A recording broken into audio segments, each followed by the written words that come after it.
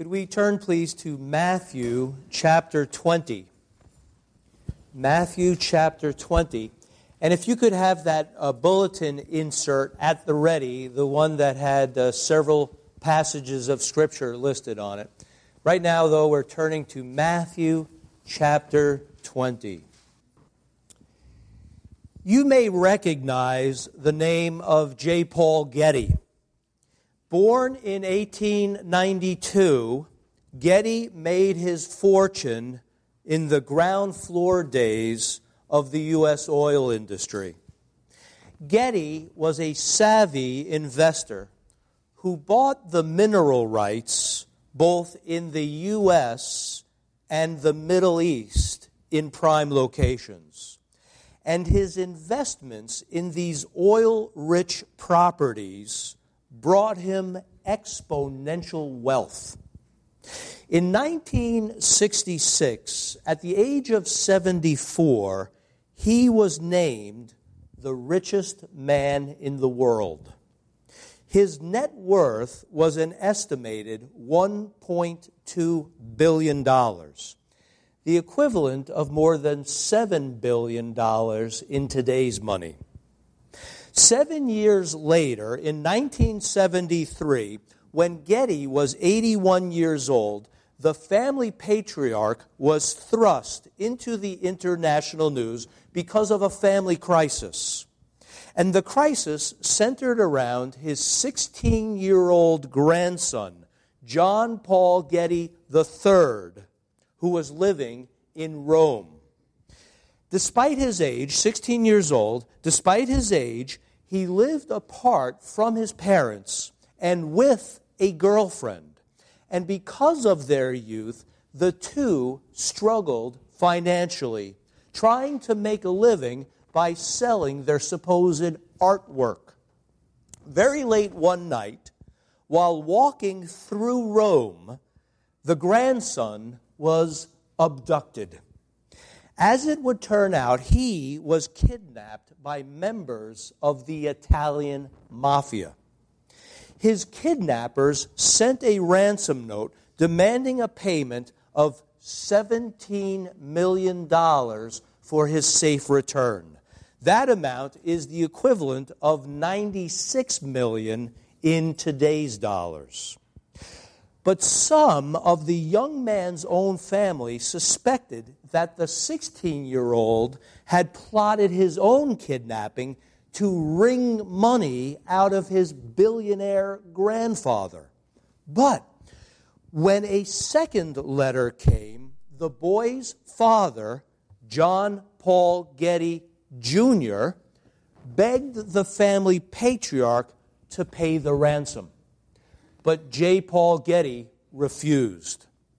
He argued that if he were to pay the ransom, it would put his other 13 grandchildren at risk of also being kidnapped. But not everyone was convinced this was the billionaire's true reason. Getty was well known by those who worked for him to be notoriously frugal. Some would say stingy. Here's an example. His mansion was the site of constant activity, people in and out. In his house was a constant stream of both workmen and businessmen. And he discovered that many people were using his phone to make their personal calls. And as a result, he installed in his own house a coin-operated payphone. In November of 1973, after the young man had been held captive in a cave for 4 months, a newspaper received an envelope containing a lock of hair, a human ear, and a threat to mutilate the young Getty further unless the ransom were paid. However, a new and substantially reduced figure for his ransom was now proposed. The original demand of $17 million had now been reduced to 3.2 million. But J. Paul Getty negotiated a deal for a lower amount of $2.9 million. But of the $2.9 million, he would pay less, a sum of $2.2 million. And what was the reason he would not pay the full amount? Because the amount he had negotiated to pay was the maximum amount he could claim as a tax deduction.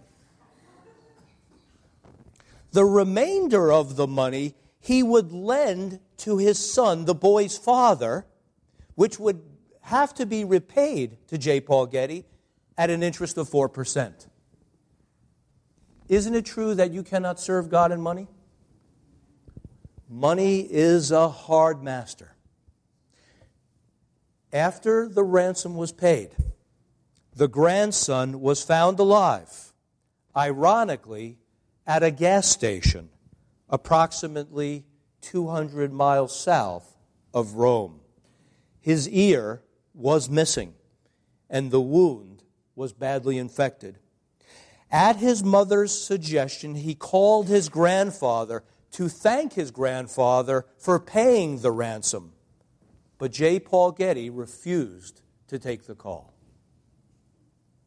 Today, we give thanks to the one who paid our ransom. A ransom that was demanded for our safe return, because we were held hostage by sin and by death, and of course, by mankind's greatest enemy, the devil. But Jesus Christ gave everything that he had to gain our freedom.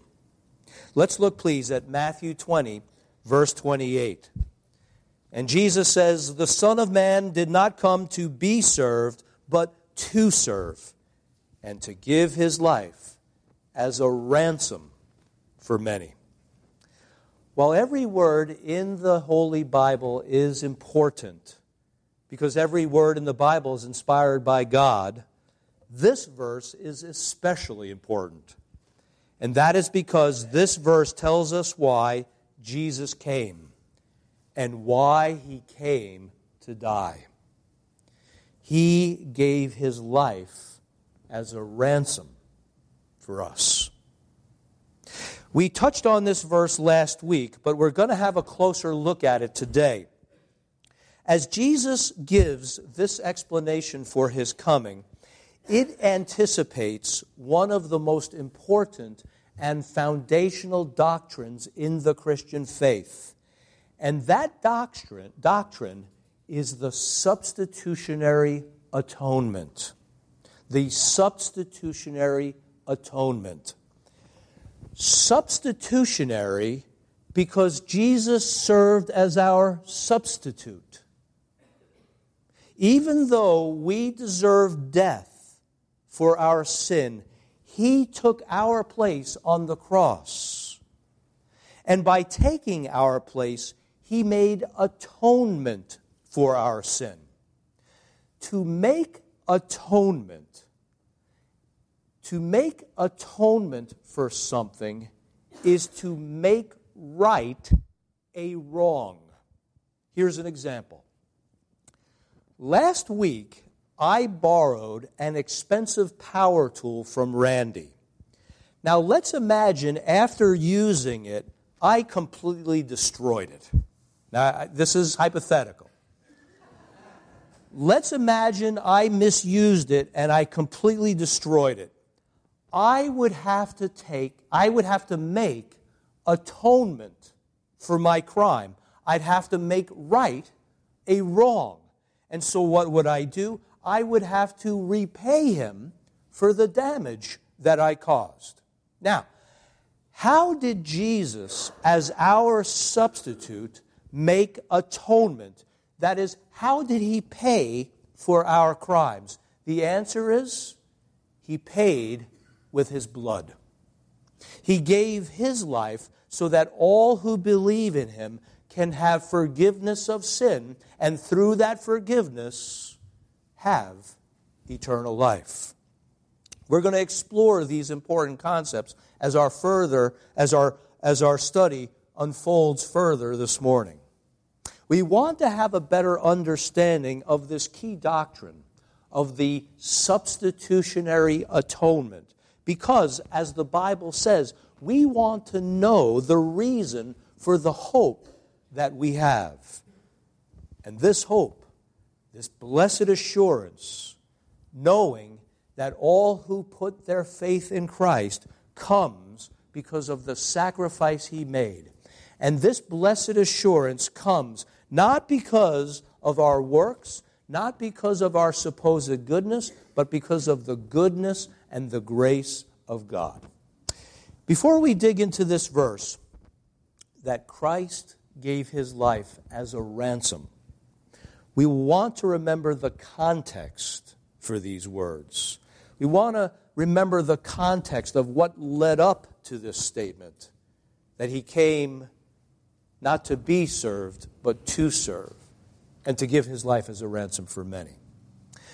Last week, we heard Jesus give His third and final passion prediction, meaning He was telling His disciples for the third time that He was going to Jerusalem to die.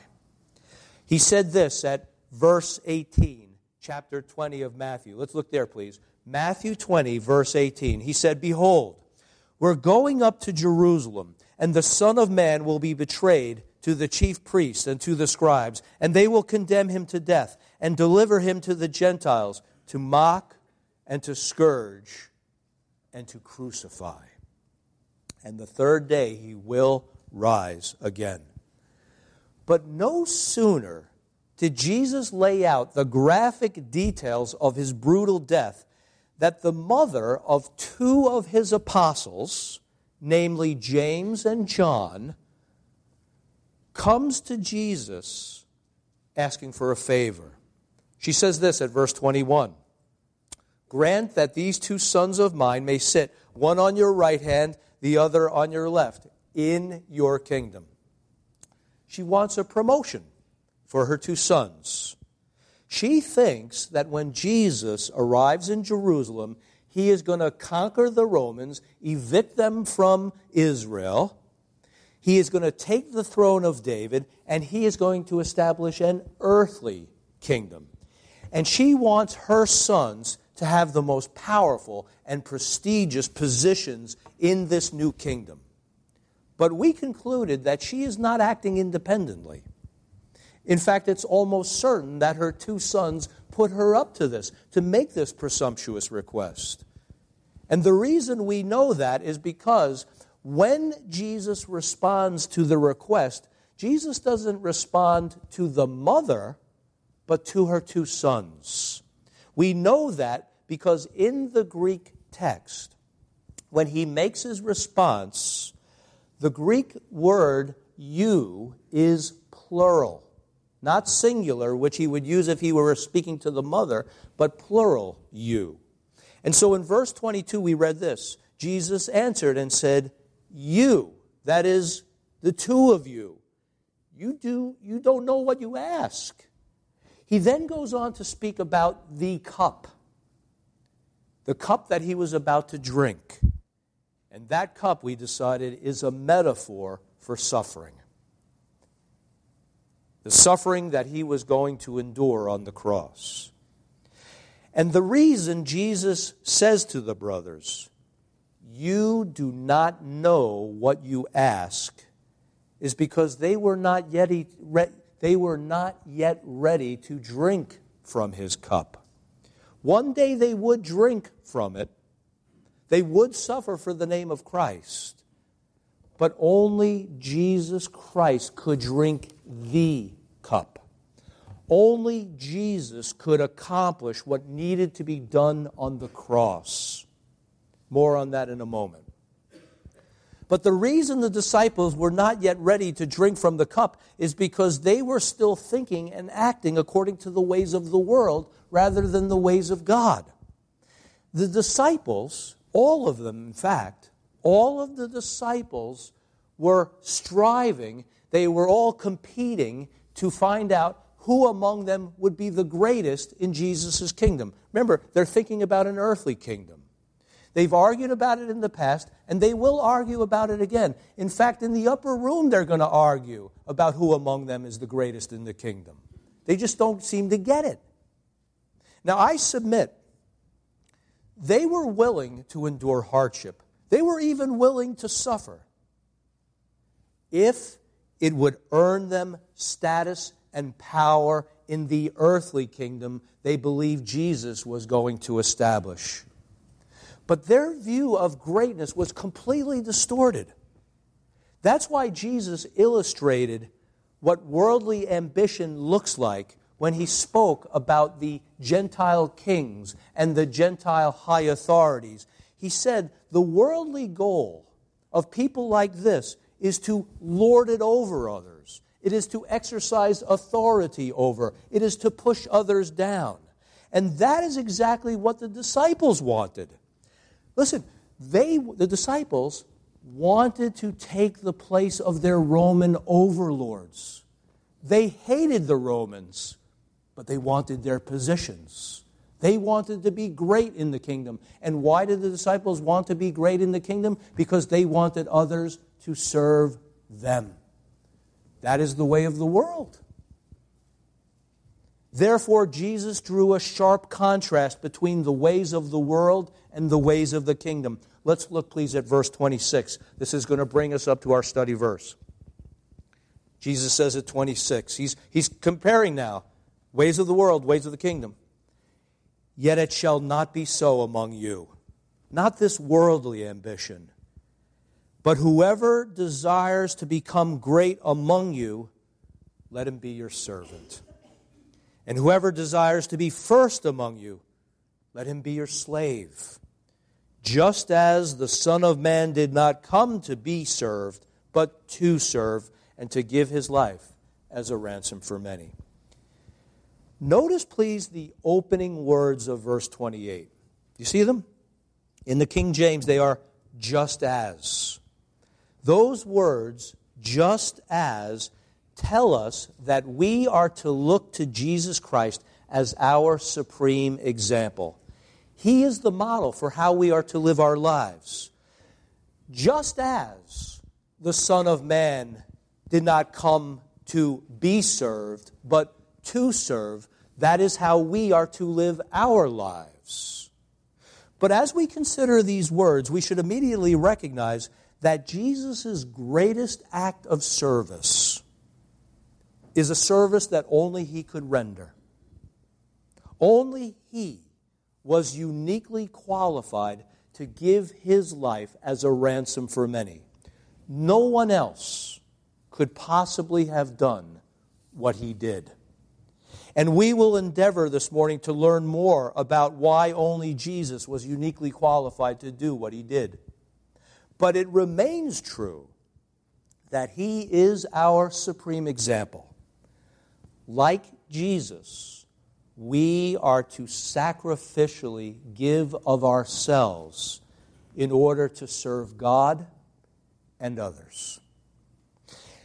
As we think of Jesus coming, not to be served, but to serve, let's not miss how astounding that actually is.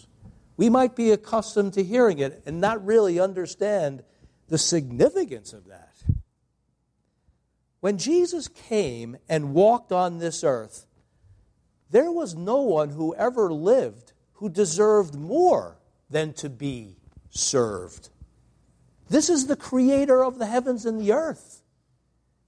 This is the one who gives life and being to every living creature. This is the one who sustains the creation and holds all things together by his hand. And yet, the infinitely powerful and holy God willingly chose to humble himself and to dwell among us. Why? To die on the cross, to give his life as a ransom for many. This self-humbling condescension is described by the Apostle Paul in Philippians 2, verse 5. To aid our study, if we can now consult the insert that is in the bulletin. Let's look, please, at the first passage. Paul begins by reminding believers that Jesus is our supreme example. Therefore, we should look to Him. We should look to Him and have the same mindset, the same attitude as He does. And what is His attitude? It is an attitude of sacrificial service.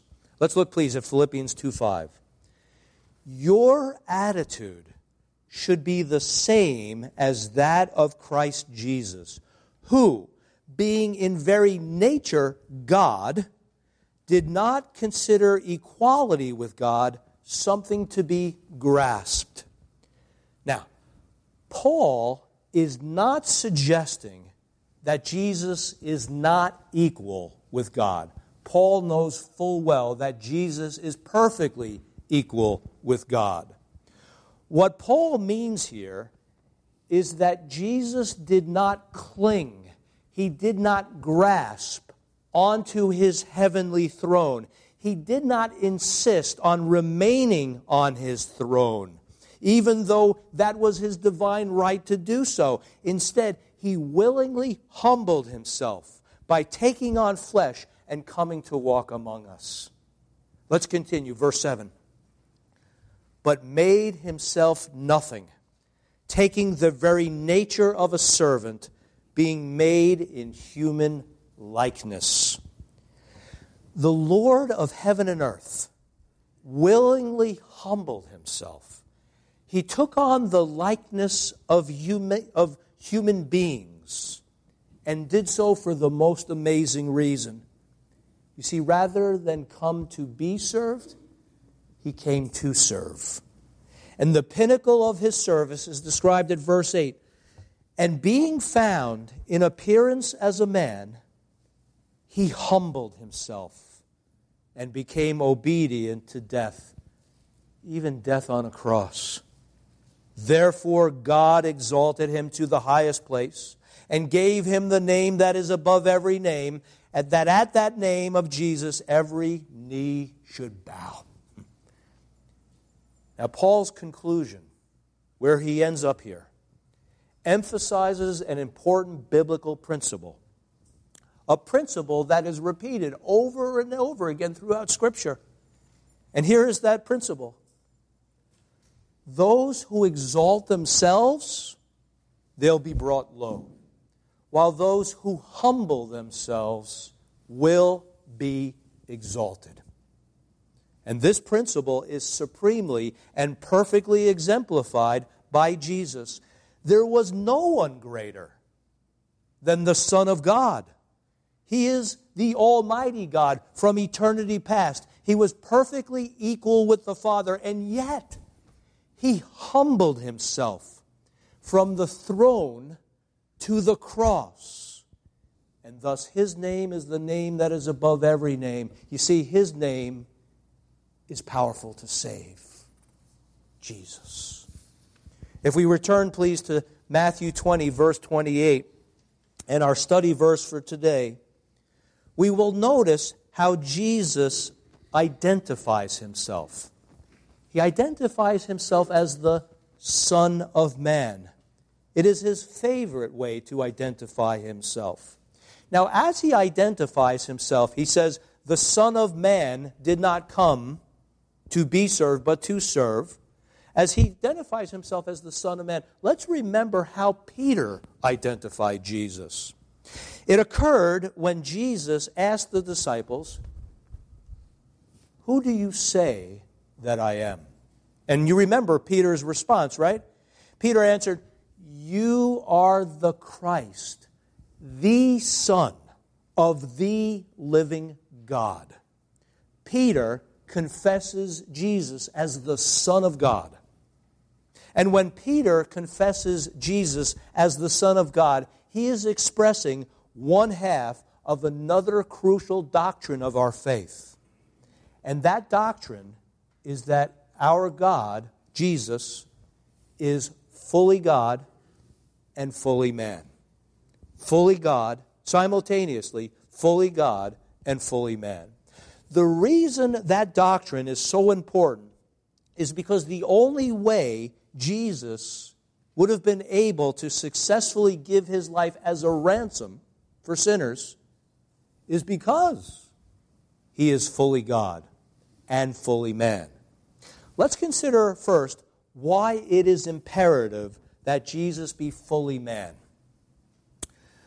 Only if he were fully human could he take our place and be our substitute on the cross. You see, it was our sin, our human sin, that needed to be addressed. And the only way that human sin could be addressed is if he were fully human, so that he could take our place and serve as our representative. The Scripture is replete with examples that demonstrate his full humanity. Everything from his hunger to his tears. But one of the most important aspects of his humanity is described in the book of Hebrews. In the book of Hebrews, we are told he was tempted in every way, just as we are. And yet, the Scripture says, he was without sin. It was imperative that he know the full weight of temptation, the struggle that we face every day. But it was also imperative that he be completely free of sin. Because if he had sinned just once, he would not have been qualified to serve as our substitute. What was needed was an unblemished lamb, a Lamb of God who takes away the sins of the world. Jesus needed to be fully man to be our substitute. And he needed to be fully God to make atonement for our sin. Consider this.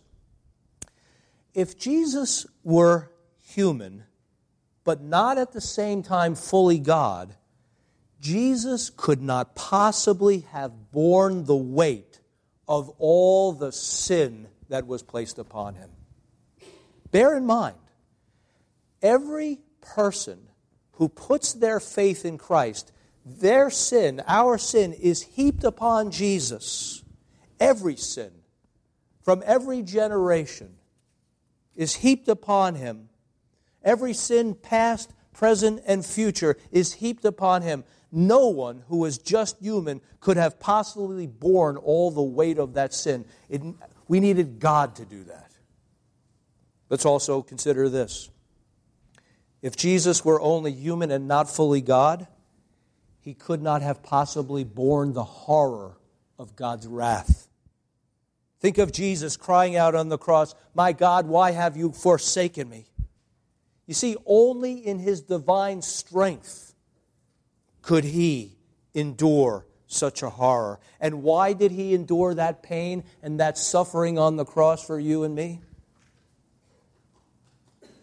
He tells us when he says, "I have come not to be served, but to serve, and to give my life as a ransom for many." I'd like to focus now on this key word, ransom. We're familiar with the concept of paying a ransom, and it was illustrated earlier when J. Paul Getty finally paid for the return of his grandson. But in order to get a better understanding of what a ransom is, let's consider how it was used and understood in the first century. The Greek word here is litron, and a litron was the redemption price of a slave. A ransom in the first century, was the redemption price of a slave. Let's consider an example. Imagine yourself living in the first century, and you own a small business. Let's say you're a carpenter or you're a storekeeper. But because of a fire, your business completely destroyed. In the first century, there was no fire insurance. There was no unemployment insurance. There was no welfare system of any kind. And so in a situation like this, if you lost your business, you were completely wiped out, your farm failed or whatever, you were facing starvation. And so the most likely and the most common scenario in that time is that you would sell yourself into slavery. You would join the household of a wealthy master, and you would perform whatever labor he commanded. And it was often difficult, back-breaking work.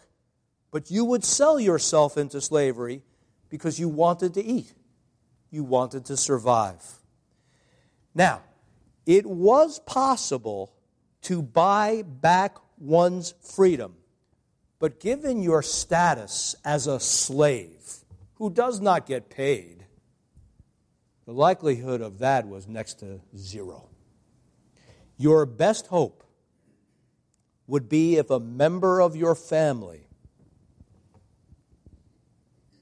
a brother, a father, an uncle, could pay the litron, could pay the ransom price, and buy back your freedom. And when that occurred, that person would be referred to as your kinsman redeemer. When they bought you back, your relative bought you back and gave you back your freedom, that was your kinsman redeemer. Jesus Christ, our spiritual brother, is our kinsman redeemer. And he paid the price to buy us out of bondage, to buy us out of slavery. Before we put our faith in Christ, we were slaves to sin. We were slaves to death. Was there any escaping death? Anybody? No, we could not escape death. We were slaves to death. We were slaves to sin. But Jesus paid the ransom and set us free. Listen, the Apostle John declared this: when the Son sets you free, you are free indeed. Amen. Now, this concept of redemption is so important. And that is because when you are ransomed, when you are being bought back at a price, that leads to redemption. Because this concept of redemption is so important, I'd like to offer another illustration. Let's imagine a man who does not have enough money to pay an important bill. This is in today's world. Let's imagine a man who doesn't have enough money to pay an important bill. He knows that at the end of the week, he will get a paycheck. But he needs the money now to pay the bill before he gets paid. And so he brings a valuable piece of jewelry to the pawn shop. Let's say it's a ring. The pawn shop gives him the money he needs, and the pawn shop holds his jewelry. Now, after he gets his paycheck at the end of the week, he goes back to the pawn shop in order to get back his ring. He has to pay the amount of the loan plus a fee. And so at the end of the week, when he has his ring back, he pays the ransom price and he redeems his ring. He buys back his ring. Therefore, here's the definition of redemption. To redeem something is to pay the ransom price to free that which is being held. You get that? The man had to get back his ring, so he paid the ransom price in order to redeem or get back his ring. Now, it should be obvious to us, however, there is no comparison between a piece of jewelry and our eternal souls. For the redemption of our eternal souls, for our souls to be ransomed and bought back, it required something that would be of infinite value, something that would be absolutely precious to God. What price could possibly be paid to free us and give eternal life to our souls?